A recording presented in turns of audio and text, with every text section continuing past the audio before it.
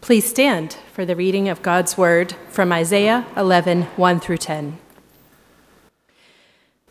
There shall come forth a shoot from the stump of Jesse, and a branch from his roots shall bear fruit.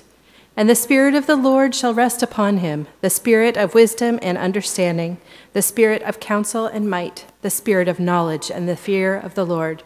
And his delight shall be in the fear of the Lord. He shall not judge by what his eyes see, or decide disputes by what his ears hear, but with righteousness he shall judge the poor, and decide with equity for the meek of the earth. And he shall strike the earth with the rod of his mouth, and with the breath of his lips he shall kill the wicked. Righteousness shall be the belt of his waist, and faithfulness the belt of his loins. The wolf shall dwell with the lamb, and the leopard shall lie down with the young goat, and the calf and the lion and the fatted calf together, and a little child shall lead them. The cow and the bear shall graze, their young shall lie down together, and the lion shall eat straw like the ox. The nursing child shall play over the hole of the cobra, and the weaned child shall put his hand on the adder's den. They shall not hurt or destroy in all my holy mountains, for the earth shall be full of the knowledge of the Lord as the waters cover the earth, or cover the sea. In that day, the root of Jesse, who shall stand as a signal for the peoples, of him shall the nations inquire, and his resting place shall be glorious. This is the word of God for the people of God. Thanks be to God. You may be seated.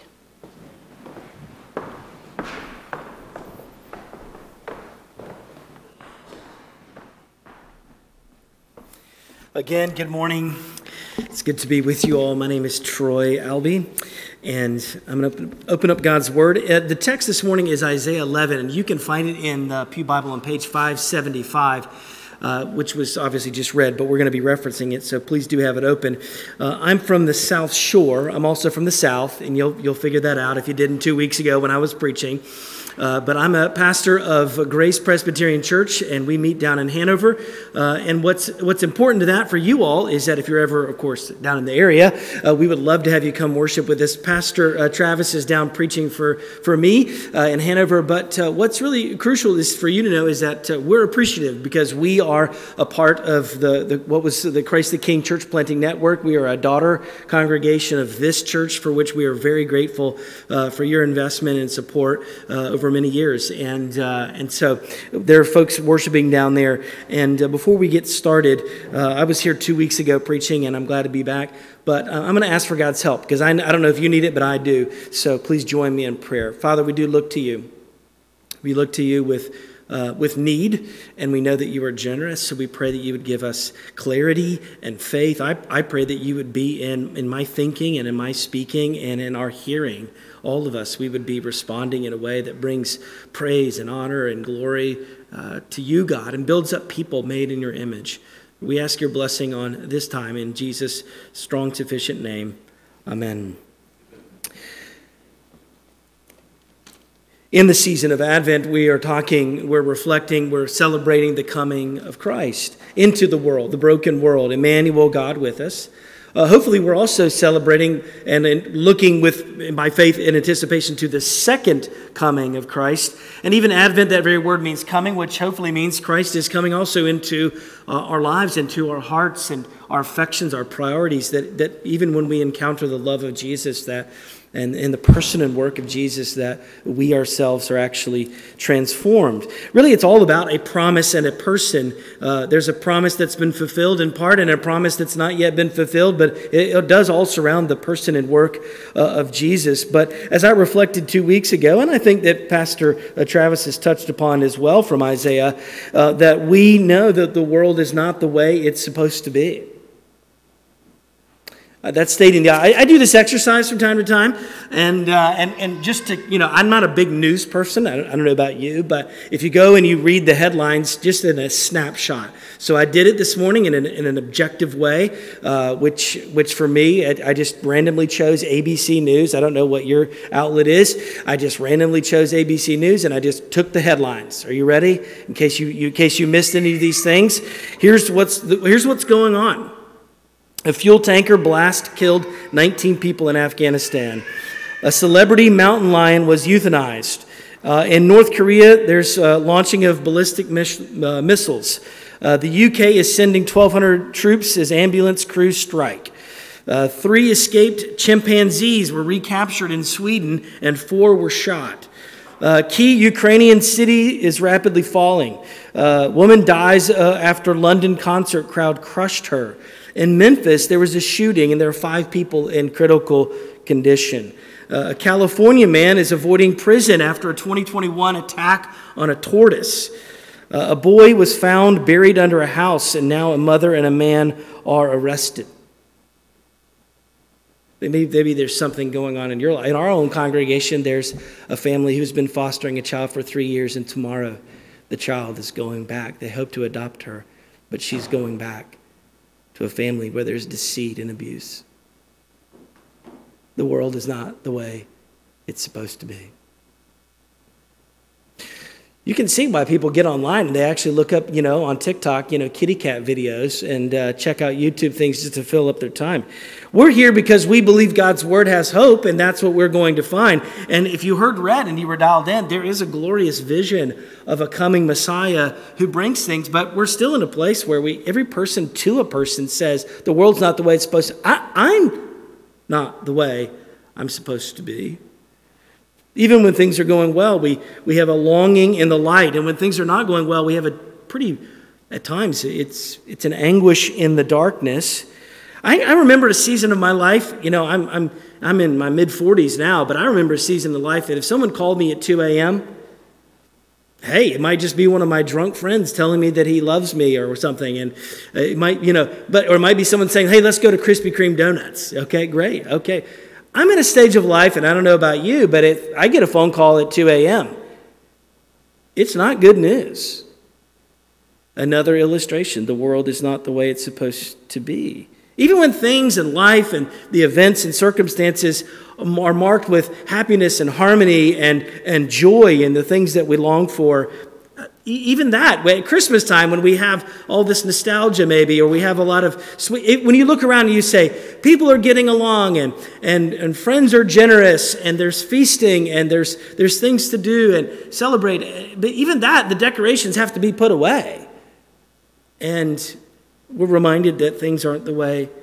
Why can't we have Christmas all year long? Well, that's one of the reasons that we're going to sing here as a part of the close, Come Thou Long Expected Jesus, because we're looking forward to a day when that will be true. Even this prophetic word from Isaiah in chapter 11 that we heard read is something 700 years prior to Christ Jesus entering into space and time as our Savior.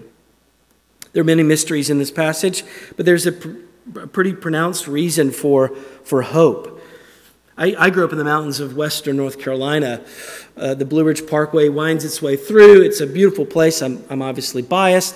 There's a place on the Blue Ridge Parkway up past Mount Pisgah. It's called Graveyard Fields.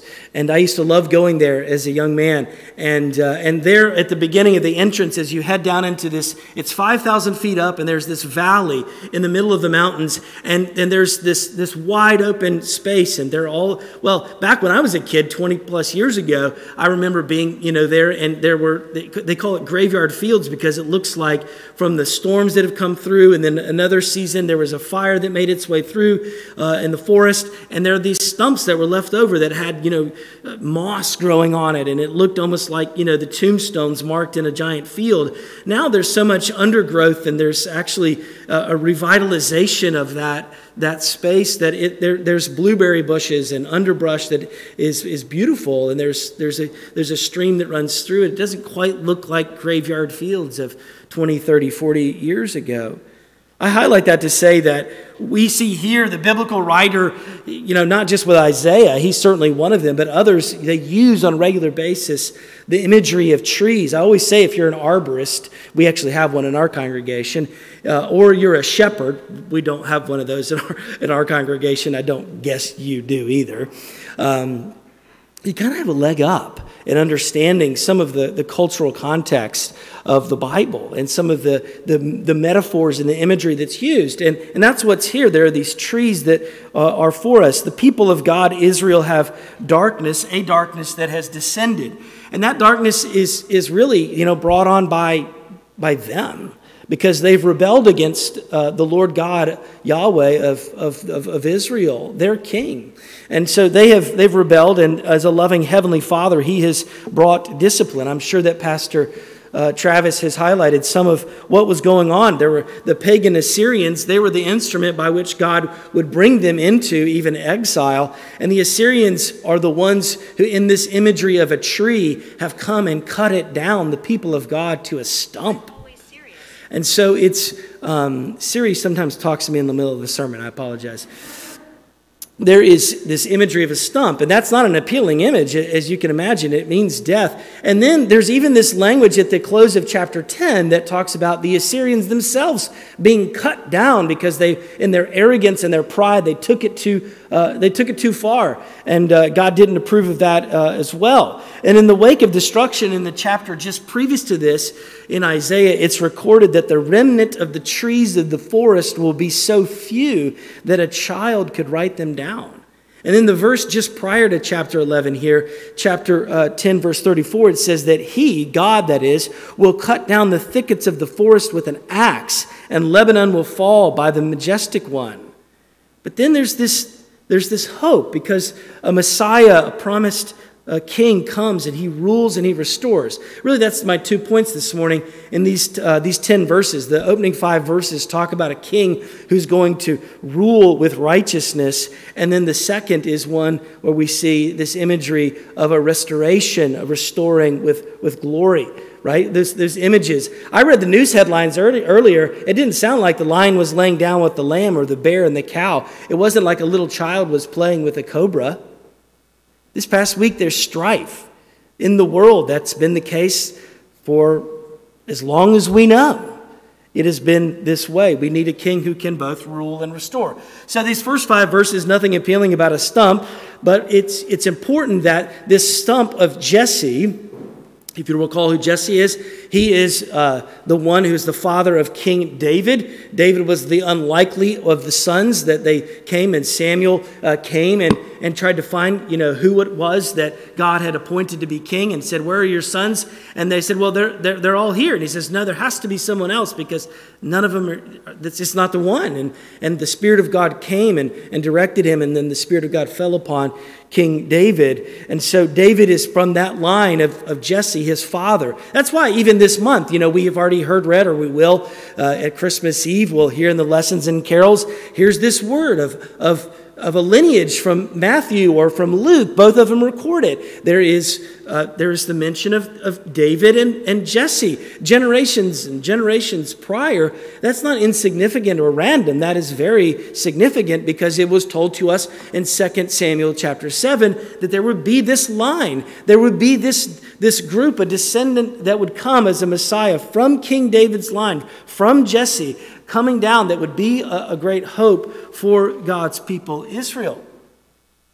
We'll sing it here in a second. I'll go ahead and read it to you. Joy, this is from Come Thou Long Expected Jesus. We'll have our voices united in a moment. Joy to those who long to see thee, dayspring from on high appear. Come Thou promised rod of Jesse, of thy birth we long to hear. Now, what are the qualities and the characteristics of this? I mean, is this really Jesus that we are reading about? It's 700 years prior. The prophet Isaiah, in this prophetic voice and this imagery and this poetry, here we see this ruler. What are some of his qualities? Well, again, nothing appealing about a stump, but out of that stump, if just one shoot were to come and then grow and then have a canopy and protection and shade for the people. There's this great towering giant canopy over a forest. What are the qualities? That's verse 1. Verse 2 of our text, it says that the Spirit will rest upon him. What is that Spirit like but one of wisdom and understanding? First of all, he knows problems and he knows how to remedy and fix things. And then he peers right into our hearts and shows an empathy and a care that really no other human can. because of the Spirit of God. The spirit of counsel and might, it's mentioned here. That's usually referring to a military term.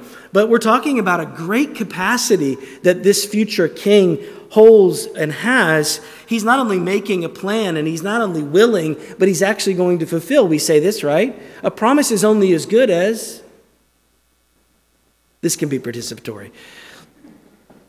A promise is only good as the person who is making it, the maker of the promise. You can have good intentions, you can have grand and lofty plans, but you sometimes can't deliver on them. That is not the case with this promised king in view here.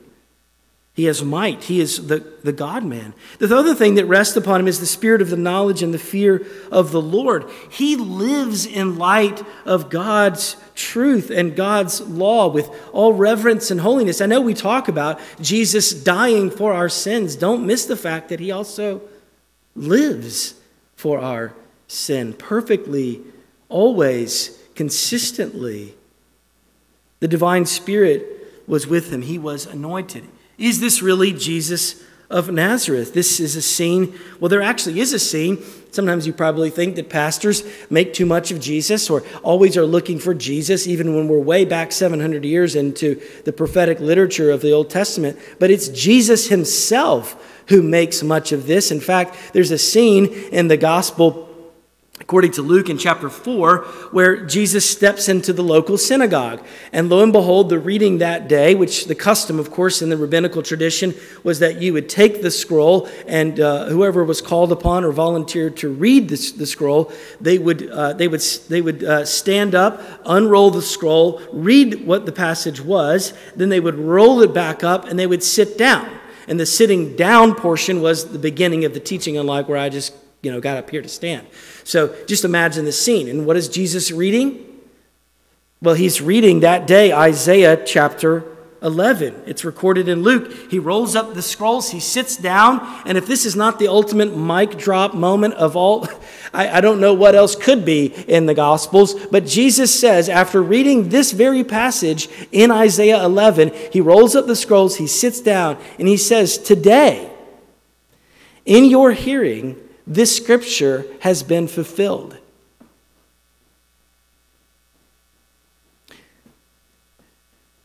Okay, sorry to pick on students, but it's not all about you. There's seasons of life when you're tempted to think it's all about me. Jesus is saying, it's all about me. And it's legit. I mean, this is one of those moments where he is fulfilling this. He is the God-man. What else does it say? Verse 3, he's anointed for a purpose, that is to judge not by what he sees. That's a little bit peculiar. It's almost like you get the indication that he has another sense. He has a deeper level of perception. He has almost like a sense of smell. I talked about that 2 weeks ago, right? What's the smell? The smell that people who have a minivan and small children don't smell. It's the minivan smell, right? But your family comes in town, right? Your aunts and uncles and the grandparents come in town and they step into your minivan. They're like, dude, what's that smell? Well, I don't smell it because my olfactory is completely saturated with it, but somebody's got some sneakers or something back there that are pretty rank.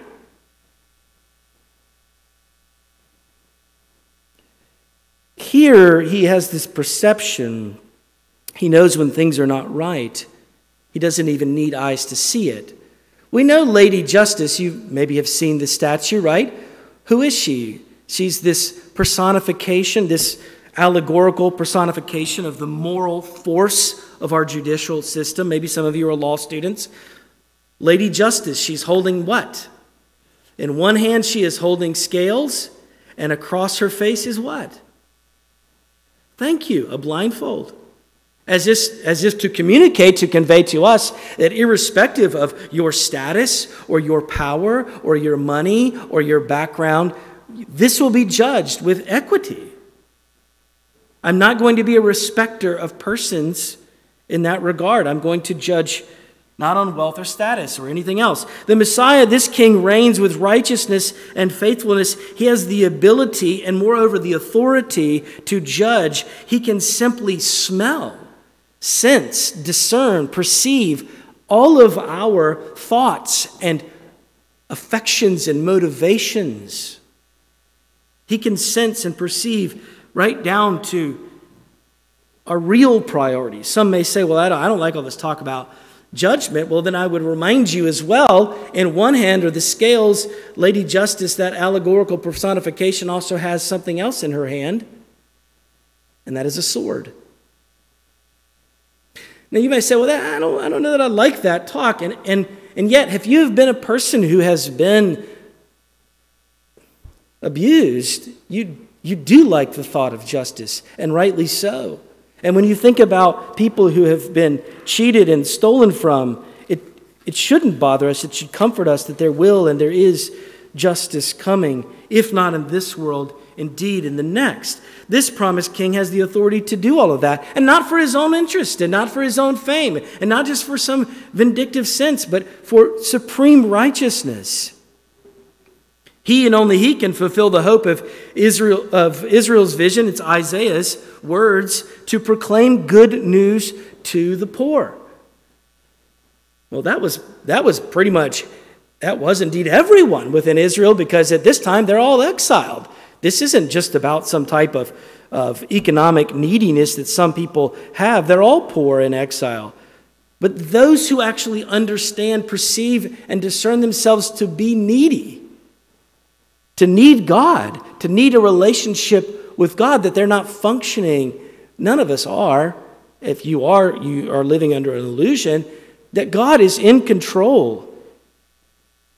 We are dependent upon him. This is the very reason that Jesus says in the Sermon on the Mount, blessed are the poor in spirit. Blessed are the meek, for they shall inherit the earth. They know that there is a righteous judge, and they know that they are not righteous in and of themselves. So that's part of how he's ruling. That's the opening 5 verses of Isaiah 11. But the other part of the vision that begins in verse 6 is also a restoration, a restoring to glory. Some of you know quite well in the Chronicles of Narnia, there's the curse that falls. Narnia has been under this curse all the time. It's always winter and it's never. This can be participatory. It's always winter and it's never Christmas in Narnia. Until, and that's because of the evil, we know the queen there, but because of the good king, because of the lion who's coming, that is beginning to thaw. It changes. This vision is the exact reverse of that dynamic. It's always Christmas and it's never winter. Does it sound too good to be true? It does sound bizarre to read a passage like Isaiah 11, 6 through 10 and say, what's up with little children playing with snakes and there are no threat? There are people getting along, people who are considered only and always enemies of each other, birds of prey and prey, right? Like, why is this picture of harmony and peace that's so comprehensive it even involves the very creatures in a world? This is lions with calves, toddlers playing over a cobra's den. You see, Jesus is reigning and bringing into view a rest from all forms of conflict. Any form of threat. You could even add to that list. There's no more threat of any pandemic or virus or disease or cancer. It's a glorious vision. The analogy that I sometimes have heard put, there's a king that they were hoping would come, but then there's a greater king on the horizon. That there is actually the analogy that we have I had in Old Testament class is of a mountain range where there are. It looks as almost if there's this one great mountain, but in between all of that, there are buildings successive on that range. And sometimes I'll use the example with young people. I'll reach in my pocket and I'll pull out 2 quarters. I forgot to put 2 quarters in.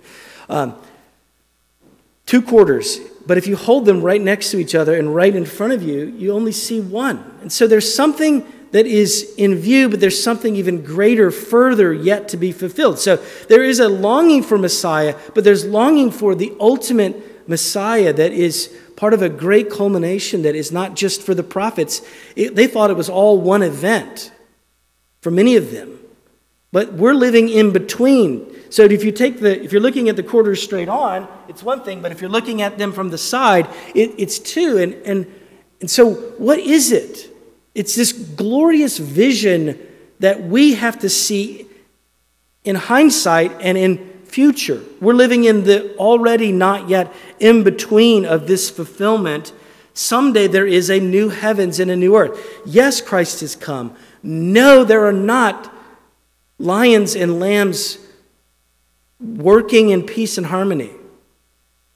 That is to come, not yet. The curse brought enmity. Most pronounced, of course, is in the garden. We see there's in the Garden of Eden, our parents, Adam and Eve, they experienced this after sin. Building up to that, a part of the curse is that there would be a serpent, a manifestation there of Satan, this father of lies, and to the woman there is this promise that someday, from her seed, one of her descendants would crush the head of that serpent. It's to defang the serpent, so to speak, if you were to take this vision here in our text. Things are made right. There is shalom. There is peace. That's one of the reasons that if you look at verse 9, the glory of this vision is such that there won't be any destruction, there won't be any hurt, verse 9. And in fact, the earth shall be filled with the knowledge of the Lord as the waters cover the seas. It's one of the reasons that we would sing and we would acknowledge in Joy to the World that he comes to make his blessings known far as the curse is found. Far as the curse is found. Things are made right. It's a glorious resting place. Look again at the text in verse 10. That root of Jesse, that shoot from the stump, because of him shall the nations inquire, and his resting place shall be glorious. What is glory? The weight of it, the reality of which we don't have words to describe entirely, to understand until we're there. But glory and the new heavens and the new earth, the fulfillment of a promise this grand, this profound, is not simply the absence of conflict, which is what we see here in part. It's not just the presence, okay, not just the absence of conflict. It's not just the presence of feasting and joy, and that it is too. But it's actually more than that. It's glory because it's communion with God. And not only that, but to think about it even in a way that is broader and greater than even our want. You could say as people who read those headlines or people who experience the weight of some of the grief of this season, it's great to think about that being reversed. It's great to think about God, but it's even greater to think that this actually includes the nations, right? A couple weeks ago, I read from Cornelius Plantinga's book about sin, and in it he talks about this longing. He says it's natural and it's healthy to hope for ourselves, but it's provincial and unhealthy to hope only for ourselves. Egocentric persons curve in on themselves with only their interests at heart and only their future in view, and they eventually harden themselves into a small snail-like shell. Friends, this vision is for you. It is for me. It is for Israel. It is for the people of God. But it's not just for you and for us. It's for the nations. It's the communion of people from every tongue, tribe, and nation. What a glorious thought. Some of you think, well, I don't know that I need Jesus. I don't need spirituality. Jesus, it's not really, right now I just need a bit of peace and health, peace of mind. But what are you pursuing? On the days when it is heavy, when it is dark, when there is disharmony. What are you pursuing? You know, St. Augustine, talks about this in his Confessions. And he says, you know, of all the things, right? Of all the things that he pursued, and he had access to quite a few.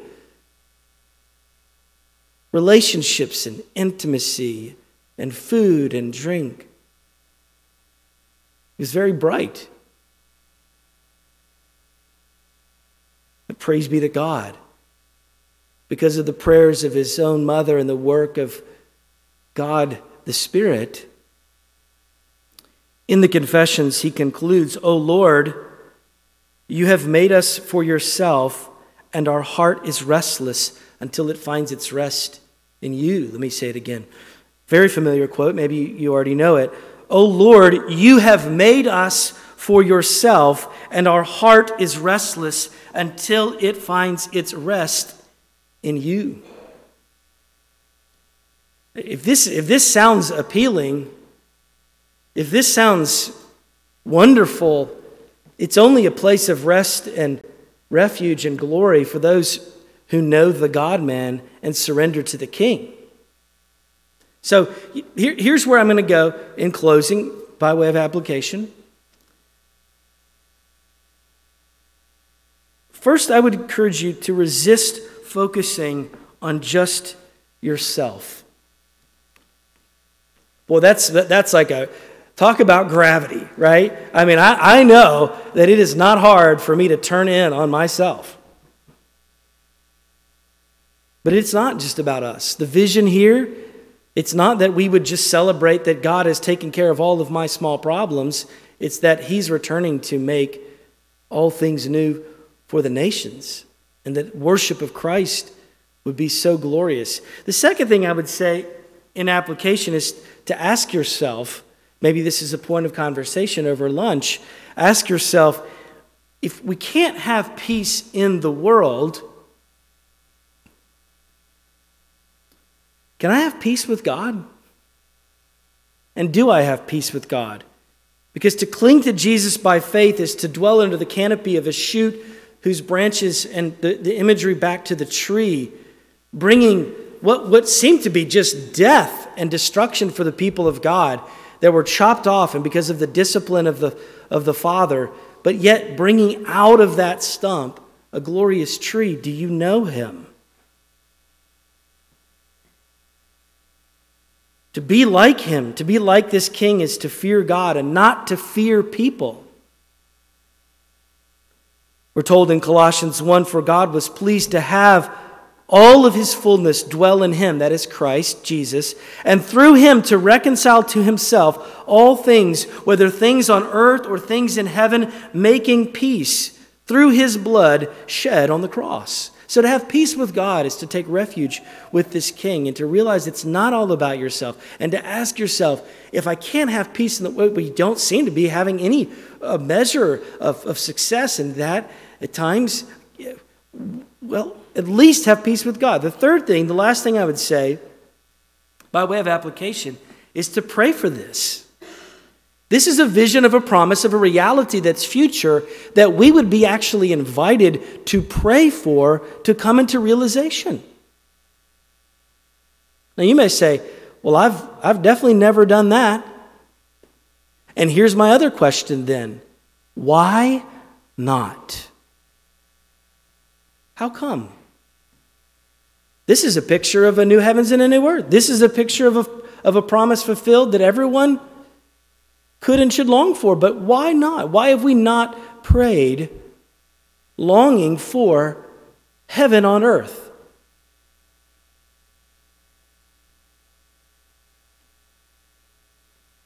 Maybe there's something that's obscuring your vision or mine. Speaking of a vision. Jesus, again, not reading too much into this text as if it all has to be about Jesus, but Jesus speaking back to this reality of a promise fulfilled. This is where Jesus says, if you're looking for that stump with a shoot coming out of it, we're told so clearly in Revelation 22, it's no surprise. Hear this. This is God's word, Revelation 22, verse 16. I, Jesus, have sent my angel to testify to you about these things for the churches. I am the root and the descendant of David, the definitive article, the bright morning star. The Spirit and the bride say, come, and let the one who hears come, and let the one who is thirsty come. Let the one who desires to take of the water of life without price. I warn everyone who hears the words of the prophecy of this book. If anyone adds to them, God will add to him the plagues described in this book. And if anyone takes away from the words of the book of the prophecy, God will take away his share in the tree of life and in the holy city, which are described in this book, Jesus says. He who testifies to these things says, surely I'm coming soon. Amen. Come, Lord Jesus. The grace of the Lord Jesus be with you all. John closes. Amen. Earlier in that same chapter, John sees a city, the city of David, the city of Jerusalem, the city that is coming down, restored and new. It's so bizarre to think, even as you look out a window like this and you're glad the sun is shining on a gloomy, otherwise day.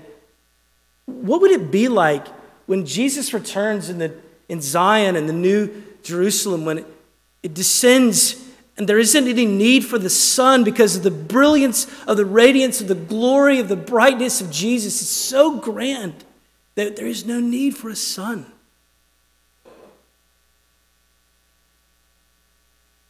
Lord, come, make this real. Lord, we long to see this.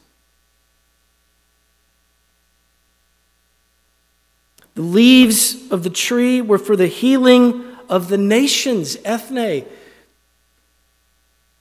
No longer will there be anything accursed, but the throne of God and of the Lamb will be in it, and his servants will worship him. Pray with me. Father, would you guide us, each person here, me, myself, very much included. Lord, would you guide us to an honest and humble application? We want to be different because we were at the feet of Jesus in worship and adoration and in surrender. And I pray you administer to those who are having trouble, that whether unbelief or doubt or there's just something obstructing in their own anxieties and questions and grief, the ability to see, to long for this vision in this relationship. We long for peace, Lord, and it seems some days so far off. We pray for the nations. We long to see your churches filled with people from every tongue, tribe, and nation. And Lord, I do pray for our brothers and sisters in the persecuted church around the world this very day.